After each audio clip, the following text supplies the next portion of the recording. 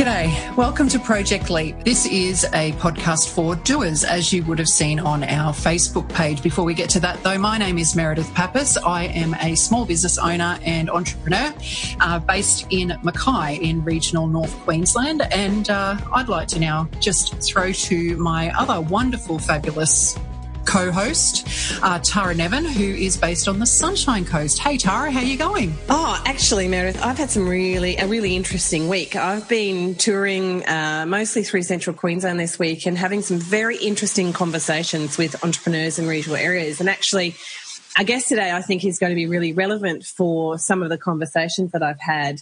Some of the things that I found quite interesting is there's some fantastic local-based businesses, predominantly service, but some are product-based businesses that provide to the local communities. Now, when we've had downturn in mining lately, the local economy has drastically affected their businesses.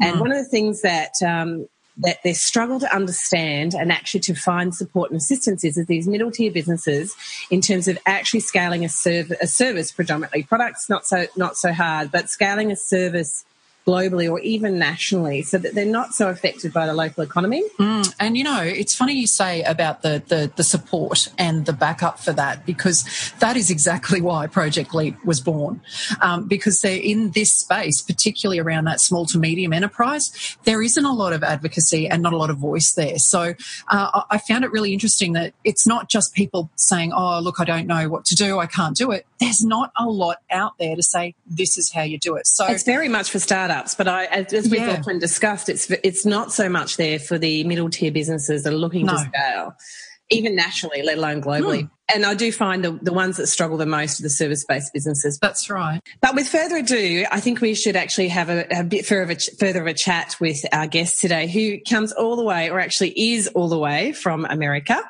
Don't get too concerned. He has Australian in his genes, and we'll ask him more about that when we get into the interview. But Meredith, let me introduce Jason Taves. So Jason, I met Jason probably a couple of weeks ago at one of the co-working spaces here on the Sunshine Coast, and he blew my mind. I could have talked to him for easily a couple of days, and so I decided we needed to interview him. So Jason has a focus on creating disruptive technology and building a community focused on stewardship and excellence. Jason has mentored and led companies across the globe. So from Kansas, Dorothy, from being a Kansas farm boy to a mathematician, there has been a unique global first vision to his business endeavours throughout the last 10 years. Currently, he serves as VP of Technology for Alice Analytics, and I wonder if that's a play on words coming from Kansas, a tech company creating a search engine for soft skills from video content for the human resources and performance industries. So that's a mouthful. But he's amazing. And his key message, which we want to talk to him today about, is his challenge to find ways to connect what has been historically a local-only business model to an ever-growing global economy. So we're looking forward to having a chat to him about that. So welcome, Jason. Thank you very much, Tara. It's a pleasure to be here, or on this call at least. So I've got to ask now, because I thought that's rather witty of me.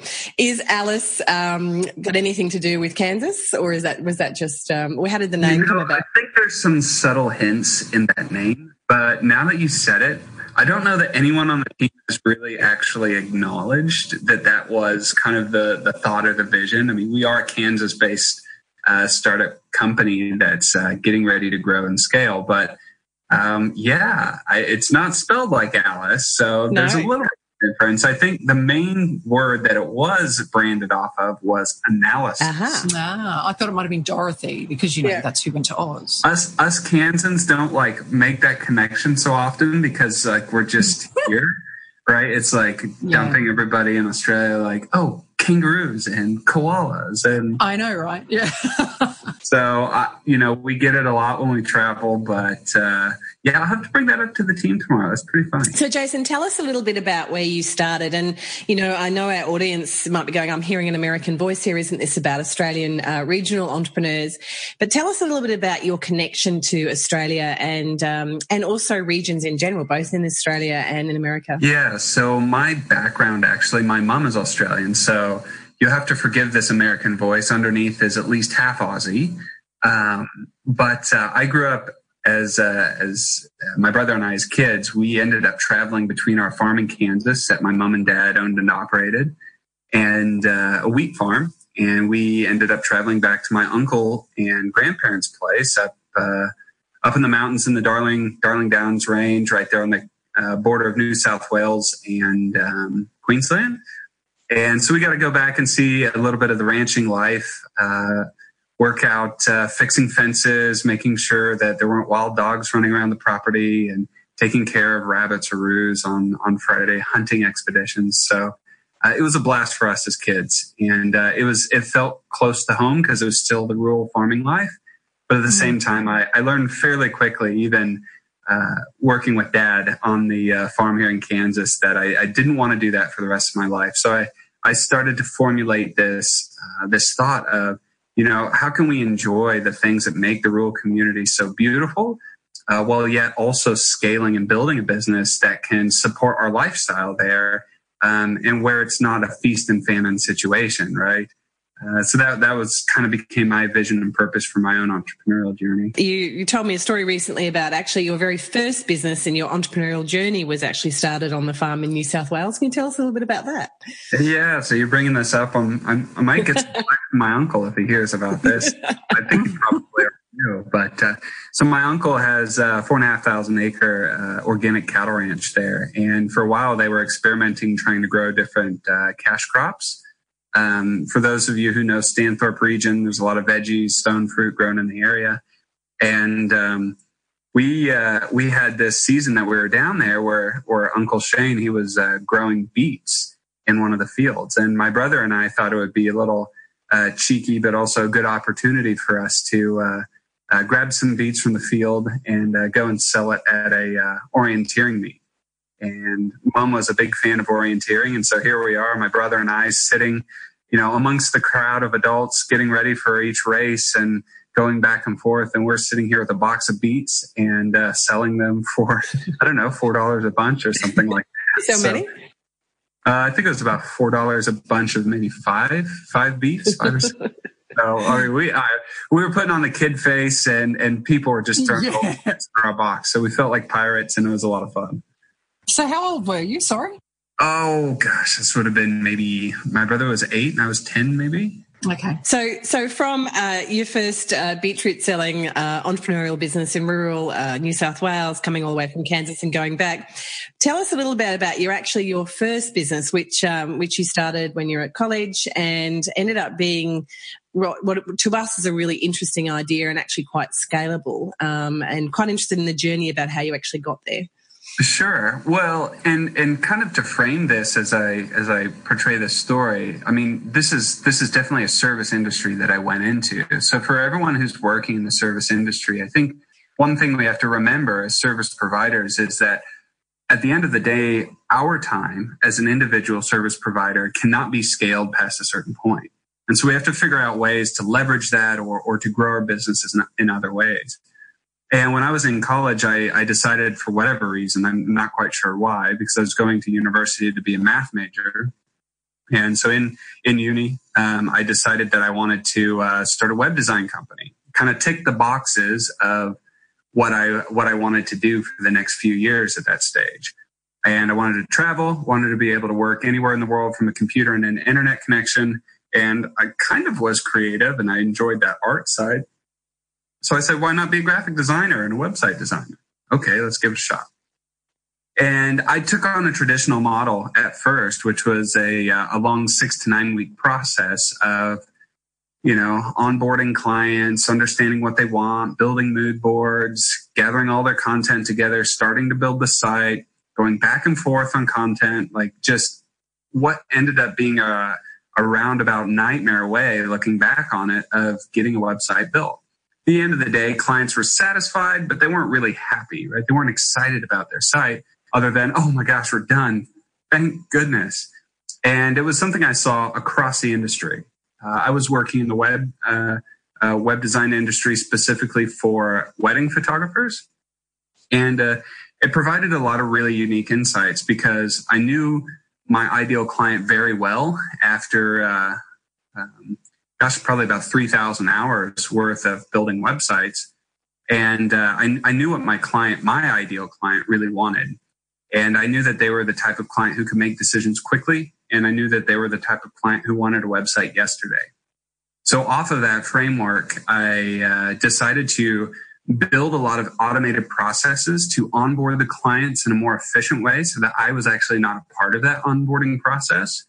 And this was done by a series of questionnaires, Dropbox folders that they could upload their content to, and just really thinking through that whole process and showing them, like, here's the content you might need for your website if you want to do this. Here's the kind of content you need to collect if you want to do this other thing. And walking them through that process in a pre-recorded, automated way. So I said, well, with all this content collected kind of autonomously for me, what can I do from that? What can I leverage at that point? And I said, honestly, with the proficiency of my skills at this point, or at that point in my business, I could probably knock this sucker out in a day. And once I had all that content, I decided, let's try it. So I tried a couple test sites for myself, like go pick a website and try and rebuild it in a day, right? You got to go get all the content and then just rebuild it. And I found out that I was doing it a little bit faster than I had expected. So I kind of went all in on the model, took the risk, and announced that I was doing one-day websites. And people were kind of shocked and a little blown away. I love that. Feel the fear and do it anyway, which is very much what we're all about, is that just take the leap. Take the leap, jump in. And it's so key to know what the risk is, calculate it, and then just go, right? You can't sit and think about it all day long. And that's something that I'm glad I jumped off that cliff and realized that, all right, I'm not going to hit the bottom anytime soon.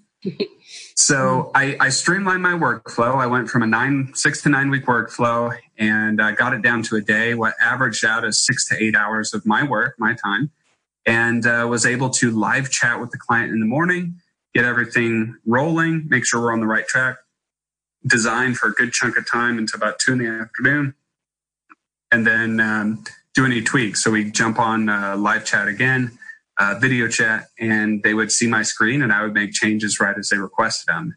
It also allowed them to see that I was actually an expert and not just subbing it out to some guy in India for $5 an hour or something like that.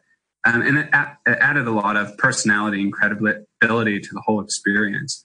The conversations that we had were probably more richer. They were more fun. They were richer than anywhere else where it's just emailing back and forth to get your website built. Yeah. So that was the model that I adopted. So I mean, I think this is a really key point in terms of the regionals being able to scale a service predominantly is, I think and this has been my experience, is that not knowing how to actually productize that service, which is ultimately what you did. You actually took all these service hours and productize them into a one-day website. Do you know, I mean, you may not have thought about this, but do you think there's 2 or 3 key things that actually people need to think about in terms of that, moving from that service base to productizing? Yeah, and I think the question everyone has to ask themselves is, do I enjoy doing this service, and what are my strengths in that service? So for me, I knew that the creativity of building something new from scratch was my fix, right? And the conversation, the relationship that surrounded that was like icing on the cake. So I'm very, very good with meeting new people and engaging with new people and jumping in and helping them kind of dive in and guide their stories. But I also knew that I would be a terrible, absolutely horrible webmaster, meaning somebody who does ongoing maintenance with a site or long-term kind of projects. And I had to learn that the hard way. And I think most people do, to be honest, to really figure out what those strengths and weaknesses are. But you kind of get to see a pattern. And the pattern for me was, I had about 3 months invested in a project before my clock ran out. I was bored or I wanted to do something different. And for the one-day websites, it worked really well because I was in and out in a day. And I managed through on a 9-week schedule because it was getting close to that 3 months, but wasn't quite there yet. So I think that's the first thing you have to ask is, what are my strengths and weaknesses? And do I really enjoy doing this? Because if you're going to try and scale something that you hate, it's going to get worse and it's going to suck more. Well, and you lose the connection with your market a lot more as you scale. It's not just about you so much. Yeah, absolutely. I also think that you have to really, truly understand your ideal client. Like if you don't know what your ideal client looks like, and I know a lot of service-based industries work with whomever, right? So for me, I could have worked building websites for a lot of industries. I specifically chose wedding photographers. And then after that point, I said, okay, I only want to work with wedding photographers who want a website in one day. And, I was even willing to go deeper and keep providing or keep chasing after that really true niche market. But at the end of the day, I decided to dump the company and go do something else, right?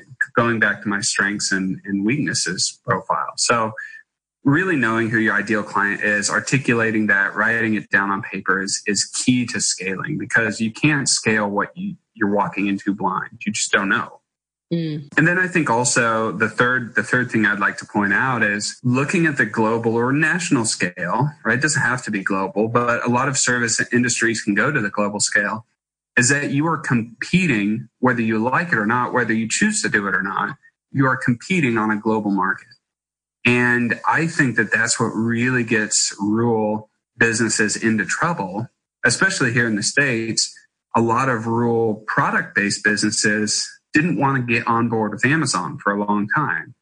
And Amazon just took over because there's companies in Arizona, for example, who would sell leather to people in Kansas, where we have great leathersmiths here, but they didn't want to modernize and get on the largest retail website in the world now. And so I think that you have to realize whether you choose to or not, you're competing on a global market, because your client or your ultimate potential client can go to a marketplace online and Google somebody to work with. And for the service-based industry, the internet has closed the gap of distance, right? We can't just go down the street and, that's the only solicitor in town. So that's the solicitor I'm going to work with, or it's the one who's done the family business.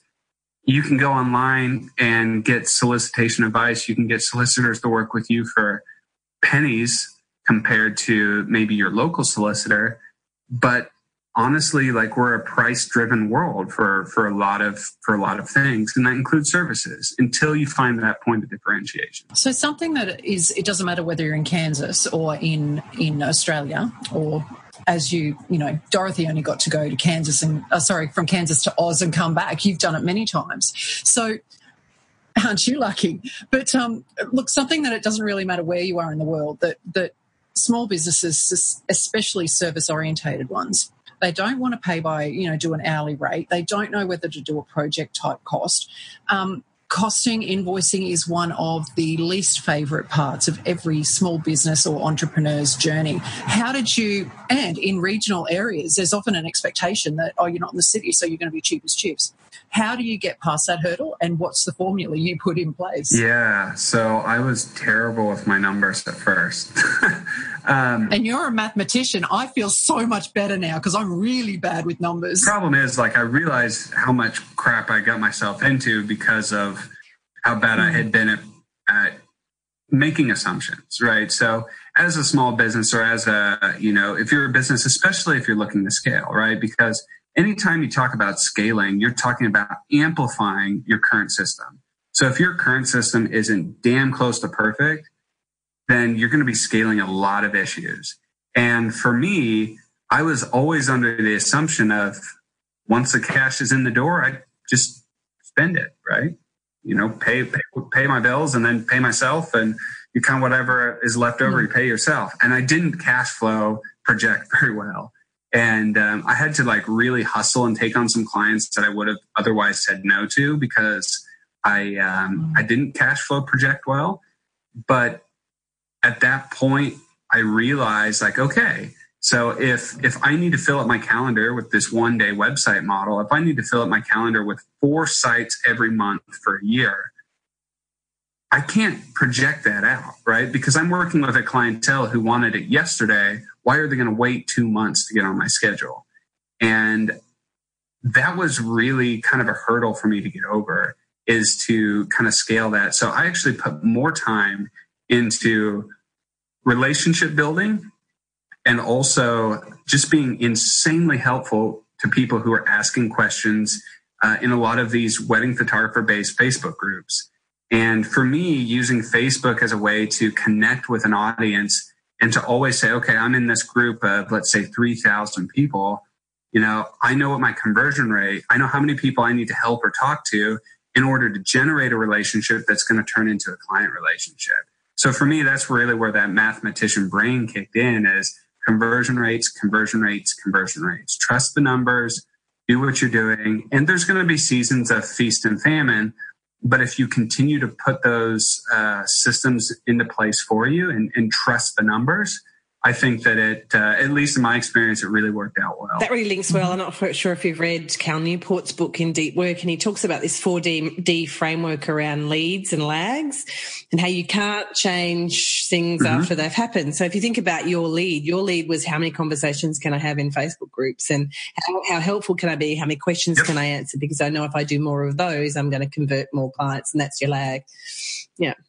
And I think that's a key thing that a lot of businesses in general, not just regional ones, forget, that it's actually about the leads, not the lags. You cannot change the lag. Right, absolutely. And I think, honestly, one of the things I saw so many times building websites for service-based industries is they didn't understand what the true goal or the function of their website was.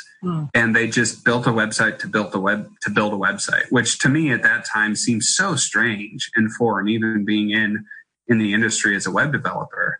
And I thought to myself, why would you pay me $4,000 to build you a website that is just like a fancy business card that, I'm looking at your Google Analytics numbers, 300 people a month are seeing it, and you're not making any client conversions? I mean, that's ridiculous.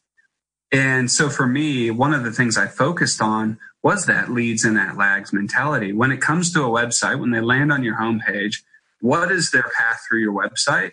Every small business owner should be able to answer that question. What's the path and what's the ultimate goal? Am I trying to increase my leads list or my incoming leads from the website by 20%? 20% of zero is still zero. So am I going for 50 leads from the website every month or every week? And how do I get there? How do I get that?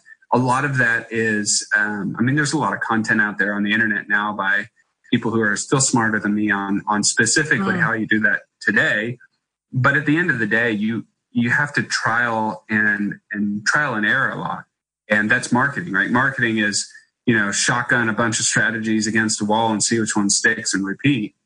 Whereas sales is converting those leads. And so marketing gets you your leads, sales converts those leads. And I think focusing on those conversion rates is huge, especially when it's coming off your website. One of the questions that often gets asked, and this is probably a little bit left field, but one of the questions that often gets asked in this age of social media and AI and everything else is, do you still need a website? How applicable is it? I mean, one thing I've always believed is, yes, you do, because you've got to anchor something. But how is the applicability still there for a website? Yeah, that's a great question.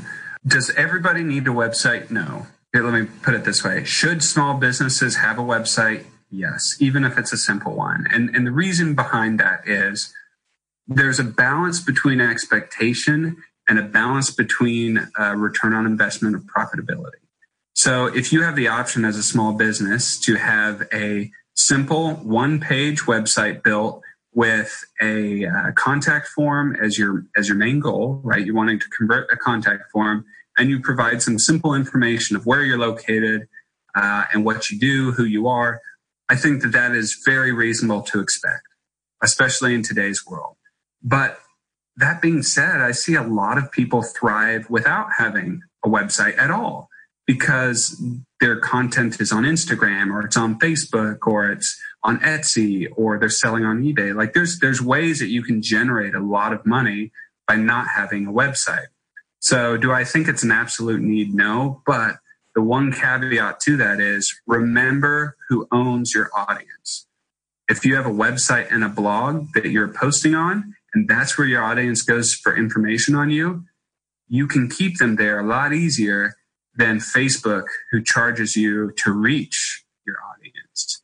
So when somebody else owns your audience or owns the fact that they're coming to their site to find you, you just have to be comfortable with that. So, Jason, one of the things that we were talking about is this concept of going global. And one of the things that you said as the best advice you've ever been given is always expose yourself to radically different ideas and people. Dive into their opinions as if they were your own to firm up your belief. And I really like that because in some of your story, your going global has been a bit organic and a lot of people are looking for a formula to doing that. But I get from our conversations that we've had that yours has very much been about making connections, having lots of conversations, reaching across the divide of ocean and countries. And there's not been a particular formula. Well, I suppose that is a formula in itself. But, is that how you think that you've built a global awareness about what you do? And yeah, I mean, to be honest, I grew up in a small town, Whitewater, Kansas, with, just a few hundred people.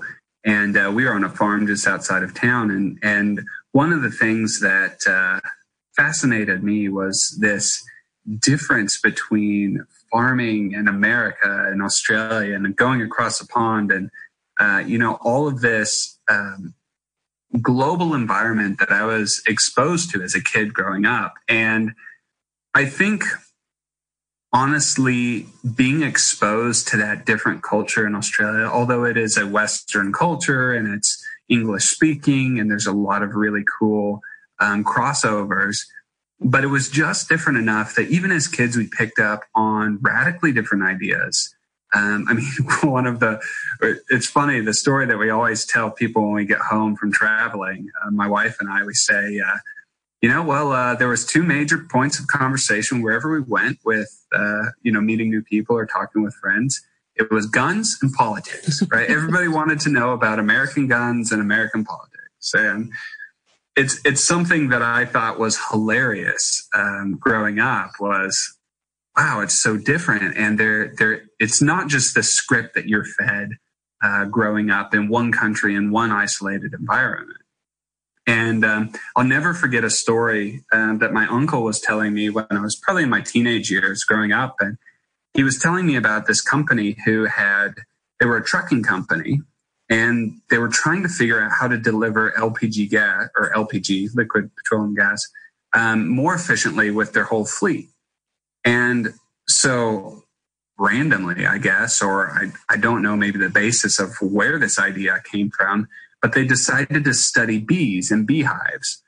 And I was like, why? Like, this seems so silly. And what they found out was the way that bees communicate as they talk to one another within their honey collecting or their pollen collecting endeavors is that they're constantly communicating to tell, one bee that maybe is full on pollen heading back to the nest, where the next place to go collect pollen is. They're constantly rerouting all these worker bees. And so what they decided to do with this trucking company was include GPS navigation in every truck. And the driver's sole instruction was to follow the GPS 100% of the time with blind faith. And then they created an algorithm that calculated across their entire trucking routes in real time, where one truck needed to adjust its route to maybe go deliver on the, even if it was turn around and drive all the way back to the far side of town, that delivery is going to make more economic and financial success for the company than if you continued, even a kilometer down the road and made your delivery. And it was based off of which trucks had how many bottles left on the truck and how could they fulfill this order with the least number of miles driven, and which drivers had time left on their clock and which ones didn't. So it was a fascinating model, but it was all based around bees. Theory and how bees worked. And that was out of Australia? Yeah, that was actually in Australia, I believe. Oh. I guess I haven't ever looked up the company, so my uncle could have been pulling my leg, but I loved it, right? And the cross-pollination, pun intended, of business ideas between industries was something that was dramatically fascinating to me. And that's really where I think that idea of being radically open to different ideas. So how do artists make money painting paintings? And does that apply to how you sell books in a bookstore? I don't know. Maybe dive in, see what it looks like. Bees, we've talked before about bees on this program, and they are the doers of the ecosystem, if you like, of the business ecosystem. And that constant communication is vital across the ditch, across wherever. How then do you, because you're also the president of your local Chamber of Commerce, is that right? Yes, I am. Yeah. So that's very altruistic of you. That's excellent. But that is something that a lot of people would relate to here in Australia, because most regions have got their Chamber of Commerce. How do you, when you're going to an event like that, everyone's thinking local, everyone's, yay, support local, do the right thing, and then here you are with this global mindset. Do people get it? No. And what do you do to get them to get it? Yeah, that's a real struggle. And it's funny because I've met with a few of the chambers when I was in Australia, actually not this last trip, but the year before. And it blew me away how organized and just advanced, in my perspective, a lot of these, even rural Chamber of Commerce or organizations were.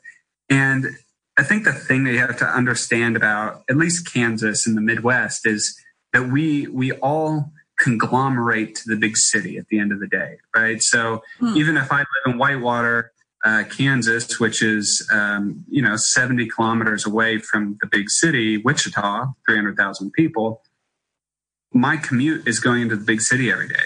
My groceries is the big city. Everything except maybe kids going to school and ball games after school is in the big city. And so there's no local IGA in Whitewater, Kansas, although we could support one if people were willing to shop there. And so for me, I think the biggest struggle is local to us is vastly different to local to you guys, right? Local to us is a 2-hour drive. Local to us is an 1.5-hour commute one way. And it's hard when you're competing at that level as a small regional center, because unless you're way out in the sticks or way out in the outback, there's always somewhere better to go to. And for us, it's driving to the big Walmarts, right? I mean, Walmart's the size of malls that you have in Australia. And I was thinking about this last time. I was like, man, these malls are so vibrant and lively, and people love being here. And there's Woolies here and Kohl's and Kmart, all these little vendors in between. And I thought to myself, well, Walmart has all of this. Walmart's got it all. But see, the only thing that Australia really sees of Walmart are the bad videos and women in their underwear and those really bad memes. That's probably Australia's experience with Walmart. Yeah, well, and they're not wrong, right? Good, right. Okay, so we're on the money there. Yeah, you're on the money there. And I think it's sad, right? Because I've experienced both worlds. But, even from the Australian mindset, coming back over to Midwest America, just put yourself in the perspective of, you always are driving somewhere because fuel isn't that expensive. We pay $2 a gallon, whereas I ran the math last time I was there and it was close to $6 a gallon that you guys are paying in Australia. So we pay 1/3 the cost of fuel. And for us to drive 30 minutes to an hour is just part of the day. And I realize there's people who have long commutes and things like that, but I'm talking about everything. You get home from work, you see your kids and you realize, oh, we've got to pop into town to grab some groceries, driving back into town. And that it's such an interesting concept. And it's something I've had to really remember, that our local community, especially in the chamber, they view local just bigger than I view local. And so I think it's translating that to, okay, if you as a business community don't feel like you can compete bigger, then you're suffering the same mindset that everybody else is suffering, which is, let's go into the city. So if you're not willing to take your work into the city, then you have to figure out a way to scale digitally out into the world, where other people see that as too big of a barrier of entry and they won't do it.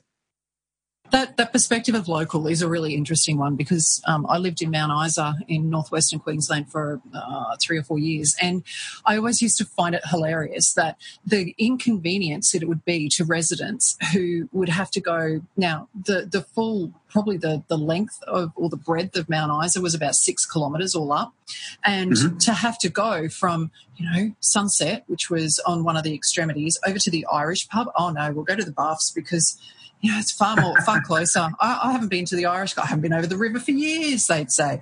And that concept of local is incredible. But if we can just talk about, because you're saying about driving and the cost of fuel and everything else, which is a whole other issue for a whole other day. But can we move into, AI for a minute? We've spoken to, or probably for more than a minute actually, but we've spoken about digital, we've spoken about social, we've done, all of that.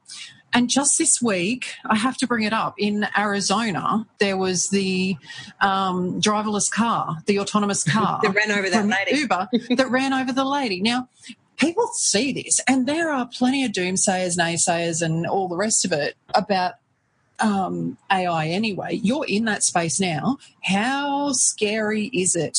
Tell us, what is this big beast that is AI, first of all, and how does it apply to small business level?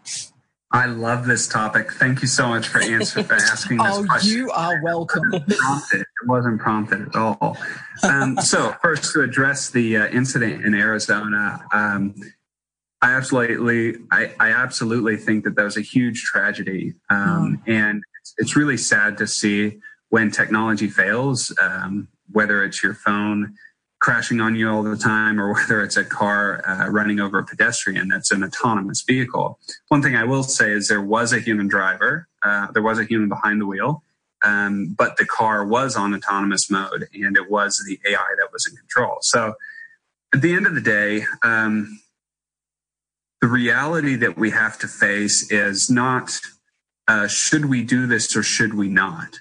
Because it's almost like if you were to say, in the invent of electricity, should we have electricity or should we not? It's something that I think, whether we want it or not, someone somewhere is going to do it. And if somebody does it, everybody has to do it. Or at least there's this expectation that in order to compete, you have to move forward. You have to adopt it. So with that being, kind of the premise of how we talk about this, I think that the scary part about AI that people get pigeonholed on so often is what we would call the singularity, right? It's the AI that takes over the nukes and bombs everybody. It's the AI that takes over all the cars and drives them into the ocean. It's, the AI with this nefarious, or maybe even not nefarious, right? It might just be a computer program that says, well, in order to increase happiness, we must remove people from this earth. And it doesn't understand that life is precious. It doesn't have empathy. And I honestly don't believe that AI will ever be able to truly replicate human empathy. Now, as soon as I say that, somewhere down the line, somebody's going to figure that out. But I think that's something that we as humans have control over in the long term, much more than anything else, because the AI can replace efficiency. The AI can replace decision-making to some degree. But at the end of the day, AI is not going to be able to replace the shared experiences that we have as humans between one another and the empathy that comes alongside that. It's always going to be crunching numbers, analyzing data. Even if it becomes wildly smarter than us, there's the emotional connection that it still won't be able to truly interpret. So how does that... sorry. No, I was just going to say, I think that the scariest thing about AI is honestly the trust we as humans give it. So it's not the AI itself, but it's the trust that we as humans are giving this AI. And quite frankly, a lot of people are giving this trust blindly. Whether it's driving your car, ordering stuff on Amazon, telling you what the weather is, like you trust this without thought. And this is something where, as somebody who's leading a technology build around AI, I'm very conscious of, and it's something that I believe, in Alice Analytics, we have this huge stewardship responsibility of how do we create AI that acts as a companion, and not AI that acts as a as a decision maker or an authority. Can I just jump in there? I just really think this is important to note. On the podcast that I was listening to, it had exactly this conversation, because it said that AI will create new capabilities, but it's not going to give them to humans. It's going to give them to more AI, because humans can't enhance those capabilities. So how do you design AI now to try and do that? To have that stewardship and that integration with humans, and that's the bit that I can't get my head around. Yeah, no, and that's I don't know that that's a question that anybody's really figured out the answer to, because that drives that empathy solution. So if AI cannot download, so to say, this upgrade to humans on the way that it analyzes or sees the world, then how do we effectively communicate with it and treat it almost as this separate being or this entity that we have to now create a dialogue with to explain why this is important to us as humans? And I think that designing AI with a capability for ongoing input from its creators, or ongoing input at least from humans, without this blanket wall goes up, humans are obsolete, AI is moving forward on its own. I mean, that's ultimately like the scary thing, the singularity. But remember that AI is broken into two worlds: soft AI, which encompasses all the AI that anybody has built today, and hard AI, which is the singularity event. It's the one AI that does everything for you. It tells you what the weather is. It orders your toilet paper before you know you need it. It drives you to work in your car. It analyzes people in front of you and gives you all the information from their social media accounts before every meeting. It's what predicts everything before you even need it, or you even know that you need it. And that's the scary part, but nobody's built that yet. We have a bunch of soft AIs that do one thing and one thing really good. Marking student assessments, actually. That's an interesting one. There's a new university here in Australia that's doing that. You don't even know that a robot's actually marked your assessment at uni. Yeah. Oh, that's... which is interesting from creating a learning algorithm around that. Obviously, professors mark the same way. Well, there are some professors that don't have empathy either, I'll say. Yeah, and it's fascinating how sometimes that can also be more valuable to a student than a professor grading a paper, right? So I have a professor who is notoriously bad at singling out students and docking their grade without really giving a reason for it, whereas an AI can be almost pure. Yeah. And so you have to understand the cost of allowing an AI to do that in terms of what are you giving up to let that happen. And even with Alice, what we're building, one of the things that we're having a research study done on now by University of Michigan State is, does Alice actually remove some of the human cognitive biases that happen in the interview and the hiring process? Because all of a sudden, if we can remove some of these simple biases, I mean, I'm talking about stuff like, I found out that this candidate went to the same school that I did, and now I'm positively influenced on that individual. Even if I don't bring that up in conversation or talk about it, it's still something that can positively affect my decision as a human, right? Alice, separate that and say, well, that's data that doesn't matter to what their positivity or what their articulation is. Yeah, I mean, all sorts of interesting things. We'll put some links to Alice and all of the infrastructure around that sort of thing on the website, on the Project Leap website. For me, to get my head around this, the whole AI concept, we've developed AI almost to give us more control over our lives, over our hiring processes, over all of this. Yet we're relinquishing so much control to AI. So it seems to be like this cyclical contradiction, and it's so fraught with ironies and everything else. In one way it does my head in, but then in the other way I find it completely fascinating, So how do you strike that balance? How do you strike that balance between the suspicion and the no, I'm not giving up control. And for me, as a bit of a control freak, I'm big enough to admit that, that's something I can't deal with, but how do you get that balance? Yeah, it's a great question. It's actually a question people were asking back in 2004, 2006, 2008 about Facebook and social media. But you look at where we're at now, 10 years later, and people have just given up everything to social media. Most people, right? Not everybody. I really applaud the ones that stay off of it and don't engage it. But at the end of the day, it's a cost benefit analysis, right? So is it going to cost me more in my life and society to not engage with this tool, or do I want to follow the rabbits down the rabbit hole and see where this goes? For me, the way to be a good steward with AI, stewardship is something I'm very passionate about. To be a good steward with AI means making sure that we set up, the do no evils of the world, right? It's the AI that is focused on creating a new space for individuals to articulate their talents, to connect with one another, versus a space to exploit people or to try and make a buck, right? Mm-hmm. Every business has to be sustainable in its financials, but at the end of the day, if your whole goal with AI is to produce money, you're going to sell out to every opportunity to make more money using that AI. So I think this vision and this opportunity to be about something more is really where those AI projects that are successful and that I hope will be more successful. It's built around that vision. It's built around a leader who has a clear understanding of where that technology needs to go. And I think for me, especially in the space, I don't engage with every AI. I do engage with some. I feel like it would be a little bit of a rub on the nose if I didn't. But at the same time, it's a cost benefit analysis.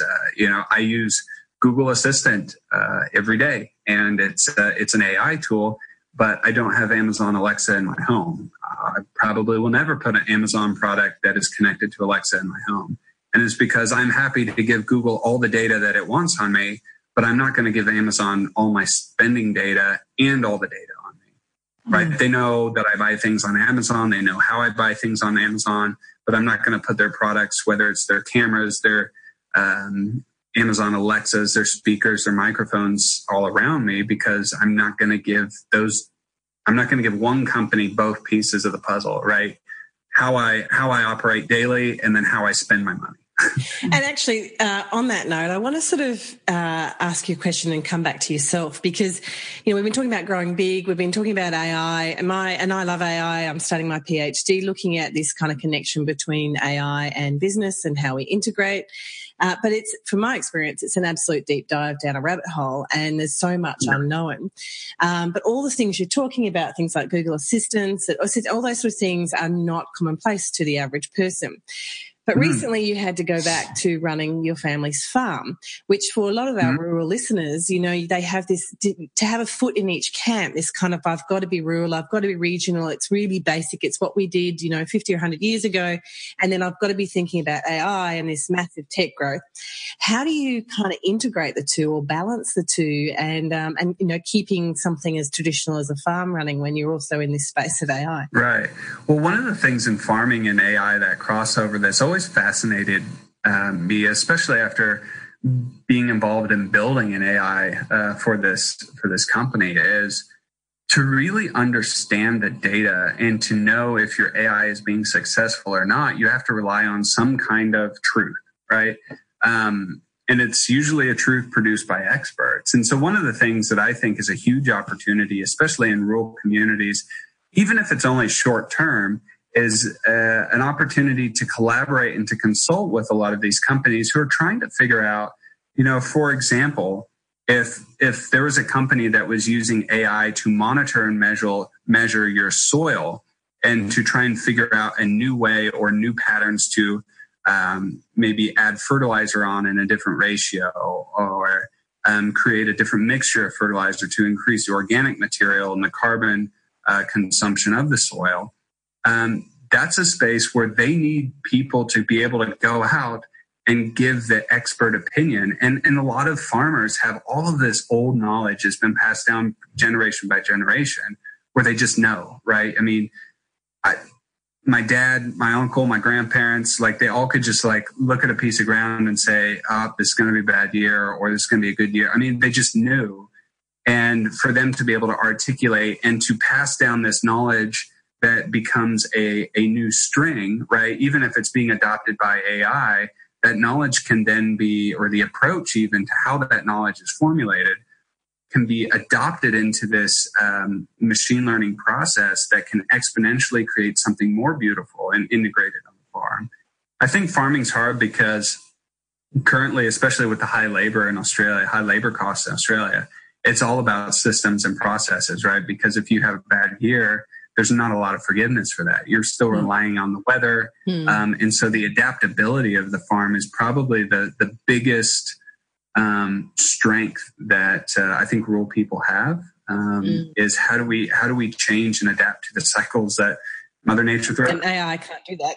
Can try and predict it, but it can't be adaptable so much. Well, maybe not yet. Right. Well, and I think AI gives you a little bit more of an advantage in predicting some of the things, but on the other sense, like it's all tied to a global market, right? So let's say, for example, that you have a cattle ranch and you have more sunny days in the year than expected, and that causes a drought. Maybe it's a 2 or 3 year drought. But what also happens in consequence of that is that you have more sunny days in a year, meaning that a solar farm could be more productive and generate more income for a farm. Yeah. So understanding like, how does my farm, and even building an AI model around saying, if a drought happens in your area, what is a commodity that can operate inversely from your main product or your main source that can provide you with income in those drought seasons or in a wet season, right? Because that's a different thing. So I don't know that I have any great answers for you in terms of that, but I think it's a fascinating space. I think that's a pretty good answer. I think, in terms of the farmers finding that gap and how they can use technology to do that. So, but surely if you're programming AI, in inverted commas, I say programming, but if you're setting up AI to be a predictor, then there are certain formulas that go into that to come up with what it's going to predict. So surely then, based on those predictions, you can put formulas in to come up with potential outcomes and potential contingencies then. Because doesn't it all come down to if then? Mm-hmm. Yeah, to some degree it does. But think about it this way. So if I asked you to tell me, what makes me a redhead, right? Obviously, if you can see me, you look at my hair and you say, okay, he's a redhead, he has red hair, right? Now, if I ask you what makes me a positive person, how do you quantify that? How do you describe what makes Jason a positive person? And I mean, this is something that we've been analyzing and really trying to work on. The amount of data that, you'll know, either you'll know or you won't know, but you don't know how to articulate it, right?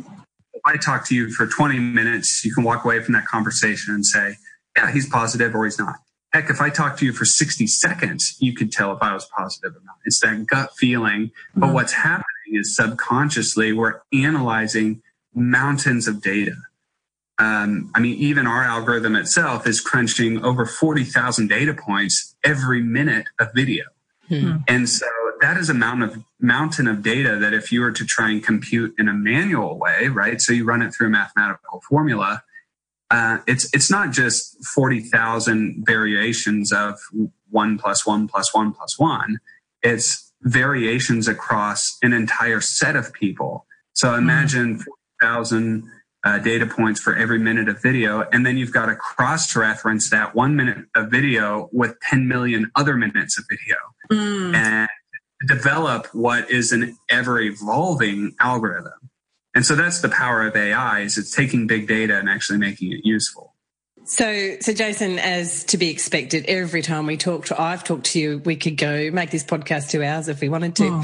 But I think kind of as a roundup for that, I've actually got a bit of a question for you that coming back to the personal, and given that we're talking about potentially the fear factor of AI, and I love that, you took a different view on this question. So what do you think is the thing that keeps you up at night? What's the one thing that keeps you up at night? So I think for me, what keeps me up at night is the self-sufficiency of our food and in our agricultural businesses, right? So if you kind of follow through the existing model without any major changes in society, you have the small family farms selling out to the bigger farms, right? Because they either get to a point where they have to sell, or more likely, a generation quits farming and the next generation doesn't want to take it out. That's actually what happens more often around our area here in Kansas. Is my parents' generation is leaving the farm and they don't have anybody who wants to take it over because there's no money in it. Well, there's little money in it for small family farms. The lifestyle is great, but the city looks better. There's a lot of factors that play into that. And I mean, quite frankly, as a male, finding a wife who wants to live on a farm and live a farmer's wife life, it's harder now than it ever was, I think. We've got Farmer Wants a Wife here. I was just about to say that. We've got a TV show that might help you out. Yeah. Only in Australia. Yeah, and that's nothing against my wife by any means. I mean, she's an amazing lady. And I'm on the farm, right? So I'm managing it. I'm still in the city more often than not, but it's a different lifestyle, and it's a lifestyle that only a fair small number of people understand and really enjoy. I think everybody thinks it looks cool, the farmer markets and the little side things, but man, it is a lot of work and not a lot of social appreciation or joy. Can come from others. So you have to be in it for yourself, in the sense that you find joy in farming on your own by yourself when it's hot and sweaty and dirty.